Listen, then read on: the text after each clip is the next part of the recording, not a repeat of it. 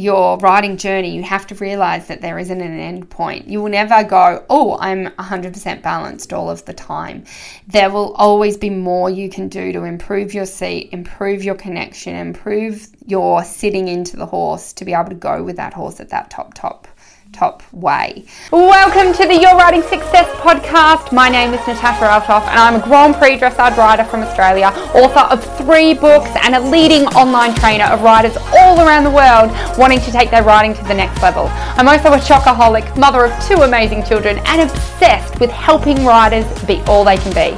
Each week, I'm going to be bringing you stories of inspiration, ideas and strategies of how to make real progress in your riding and give you actionable advice on overcoming riding fear and anxiety so you can take your riding to the next level and be the rider you dream to be. So let's get into today's episode. Hey riding superstars, today we are going to talk about balance. A balance in dressage riding. Balance, what the hell does it mean when the judge goes, needs more balance? What does it mean when your coach is saying, be more balanced? Are you talking about me? Are you talking about the horse? Let's go deep into balance today and see if I can help unblock a little bit of those confusing spots for you. Balance is defined in the dictionary as an even distribution of weight, enabling someone or something to remain upright and steady. I don't even know what that means. And then there's a second definition, a situation in which different elements are equal or in the correct proportions. Yeah, so that doesn't help us. When I read that, I'm more confused about balance than anything. To me, when you say the word balance, what actually comes to my brain is a seesaw. And it's a seesaw when both people are in the air because they're completely the same weight. So the seesaw is completely balanced. No one is higher or lower than the other, and no one is heavier or lighter than the other. That to me is balance. And balance is a huge word. It's used everywhere. Like I think of Phil with his piano and he's like, you got to balance the left and the right hand. You've got to balance. And then I think of my kids love to go on like a beam and they want to balance on the beam and they put their hands out, to make sure that they're balanced. So balance can mean a lot of different words, which when a judge or a coach is saying more balance, it's a very, very poor way to communicate because that word is a very general word and it doesn't lead to the specificity required for you to understand, well, what should I be doing to improve that? So let's talk about your balance first. That's probably the easiest one to understand. So obviously you, as the rider, want to be balanced on the horse. When you're learning how to ride, you might want to put your arms out for balance. When I think of balance, I also think of when my husband learnt to ski.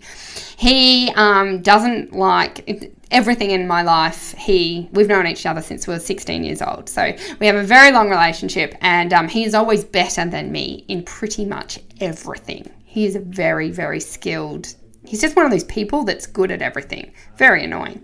But I had been skiing my whole life, so I could definitely ski. And so I'm better than him on his first day of skiing. And he's like, no, this won't do. He's like, okay, well, yep, I've been down the green easy run. Let's go to one of your runs. I'm like, we're not going on one of my runs. But obviously by, I think the second day, it's like, let's go on the intermediate run. And he is like determined not to fall.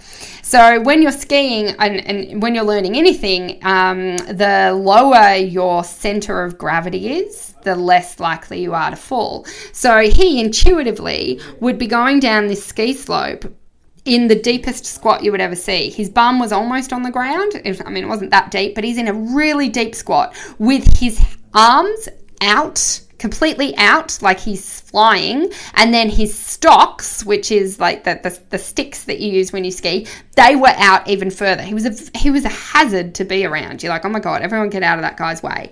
But good luck to him. He ended up going down the mountain. And even to this day, I might look better when I ski, but he's just as fast as me and just as good as me because he's, that committed. So he had to find that balance to be able to stay on the skis. So it didn't matter how he looked so much. It didn't matter how he got down the mountain as long as he got down the mountain in a fast way. And got that to happen in the way that was best for him. So sorry for that distraction, guys. I'm just going to deviate from this podcast for a second. Does anyone wear an Apple Watch? I swear, Siri needs to butt out. Siri is listening all the time, and I never say Siri. And like every half an hour recently, she's like, "Yep, what do you need? Oh, I didn't quite get that." I'm like, "I'm not talking to you. Back off." Anyway, side note. Back to balance. So when you think about balance when you're riding a horse, you need to obviously go, my version is you're going with the horse. That the horse doesn't canter and you get left behind and, end up falling off. Or the horse doesn't shy to the left or shy to the right and you just fall to the left or fall to the right and fall off their back. That wherever the horse moves, that you're connected, that you go with the horse. That's always my higher level understanding of balance. So I'm very fortunate. I have a very hot horse at the moment that pretty much jumps to the side, jumps in the air, just jumps very quickly, without warning, without any reason. Actually, his biggest reactions are when you can't see the reason.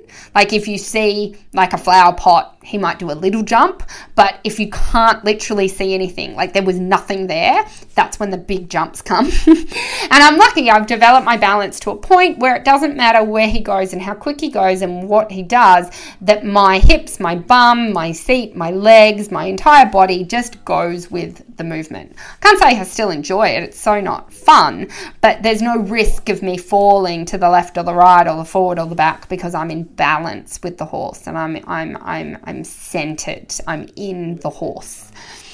Then obviously that's that. And then also when the horse trots, when the horse canters, especially when you have a horse with a really big trot or with a really big canter, you have to find your balance within that. And that's something I'm still learning. I actually still find it really hard to be still and find that amazing balance on the bigger moving horses. I find Friesians dead easy. When it's a smaller moving horse, I can sit very still, but the bigger the horse and the bigger the movement, the more I go, oh, where's my balance? I'm just a little bit in front or a little bit behind or a little bit perched on top rather than inside. So always with your riding journey, you have to realize that there isn't an end point. You will never go, oh, I'm 100% balanced all of the time. There will always be more you can do to improve your seat, improve your connection, improve your sitting into the horse to be able to go with that horse at that top way. So when you think of balance, I think it's always a good thing to go, yes, I want to improve my balance and I'm going to work on my balance every time I ride my horse. So that's your balance. Now let's think about the horse. The horse has 4 legs. And when you think about that, you're like, whoa, that sounds a bit complicated to stay balanced on 4 legs. I find it hard to stay balanced on 2 legs. But then, now that I'm thinking it through, yeah, okay, I find it hard to stay balanced on 2 legs. What about when I take a leg away? Do I find it hard to stay balanced on 1 leg? Yes, that's even harder. So when you think about a horse and you think about, well, the walk tends to be the easiest gait for all of us, for us to stay balanced. It's also the easiest gait for the horse because there are 4 legs on the ground. There's 1 leg being lifted at each time. So 3 legs on the ground, 1 leg up. The minute you start trotting, you've got 2 legs on the ground and 2 legs off the ground at any one time. And then when you start cantering, depending on the footfalls of the canter, but there is a stride in the canter where there's only 1 leg on the ground. There's 3 in the air and 1 leg on the ground.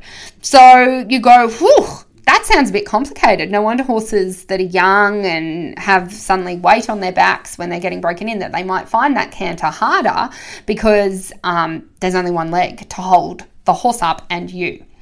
So when I'm riding with my horse, I'm always going, okay, how can I improve his balance? And I will do exercises like move him to the right. So I might leg yield him to the right. And then the minute I feel him lean to the right or start falling to the right, I'm going to yield him off the right leg and now leg yield him to the left. So he's never allowed to fall or lean or just kind of collapse and throw all his weight onto the way that we're going. He has to constantly, and how I visualize it is just keep your weight on all 4 legs. Whether those legs are on the ground or not, if I can keep 25% of his weight through his front right leg, through his front left leg, through his back right leg, through his back left leg, then my horse is going to be balanced. He's not going to be leaning or twisting or falling one way. And of course, this isn't as big of a problem. It still is a problem, like in preliminary. If your horse isn't balanced, and you ask for a 20-meter circle, your horse is either going to fall in on the circle or he's going to fall out and lead with that shoulder and bulge out of the circle. So it doesn't matter if you're riding a 3-year-old or a Grand Prix horse, you're constantly looking at the balance and constantly going, does my horse have an even weight in all parts of his body where it needs to be, and he's not leaning or falling a certain way. To me, the word balance is kind of another word for straightness. When I'm thinking of straightness with the horse, I'm not just thinking, am I straight down a center line? But when you think about a horse straight down the center line, if you've got weight 25% inside front, outside front, inside hind, then your horse has to go down that center line straight. But if he's got 50% of his weight on the left, on the left front, then you can just intuitively go, well, as you come down that center line, you're going to start drifting to the left because there's more weight there. So it's very important, obviously, your weight is evenly distributed, but that the horse's weight is evenly distributed. So also when I think of straightness, I think of uprightness. I don't want my horse to be falling to either shoulder. I want, whether I go in a circle or whatever I'm doing, that when you look at my horse is looking straight. So on the vertical plane, he's straight, and on the horizontal plane, that he's straight. And that's obviously the same for me. I might look straight vertically, but horizontally, I might have a twist in my hip or something. And it's the same with the horse. So balance and straightness, to me, I can't improve the balance without improving the straightness, and I can't I can't work on one without the other. So they're very much intertwined to me. Almost in my brain, the same thing. I wouldn't say that I'm working on balance without working on straightness, and vice versa. So I trust that helps. And how to improve your balance really is that time. It's that feeling of going, yes, I've lost that shoulder, or yes, I'm not going with the horse, like whether it's my balance or the horse's balance. But if you can think about having an even weight between the 4 legs, that will definitely help you, and definitely give you something more, give you a little bit of a reference point when you're on your horse. Because I know for me, when I was learning, people would go, is your horse straight? And I'd be like, I don't know. Like, I have no idea. I have no idea what you're talking about. I have no idea how to tell. But now it's very easy if someone says, is that straight? Or I don't think anyone really asks me that. But as I'm riding, I'm like, am I straight? Is there an even weight, or is something bulging? Is something tight? Is something twisting? Is something leaning? What do I need to fix to unblock everything and get a fully balanced straight horse? So I trust that helps. I trust that was fun for you. Please remember, give any feedback. We love to hear from you. You can email us, info@yourridingsuccess.com, or leave us a review. We would love as many reviews as possible. Also, if you would like to learn more about balance and straightness and the German training scale and improving your dressage and getting better dressage results, I would love to invite you to my new dressage training class. We have filmed a new class to help you get you dressage results and teach you what you need to do in order to get the dressage results that are right for you. So if you haven't seen that new class, I would love for you to go check it out. The link is in the show notes, and I can't wait to see you in the class. Have a good ride. I'll see you soon. If you enjoyed today's episode and you want more information, including the transcription, head over to yourridingsuccess.com/podcast. There you'll find all our other podcasts, lots of cool manuals there for you, lots of cool other transcriptions, heaps of free resources there for you. Just go to yourridingsuccess.com/podcast to get that all, and make sure you hit the subscribe button so you never miss an episode.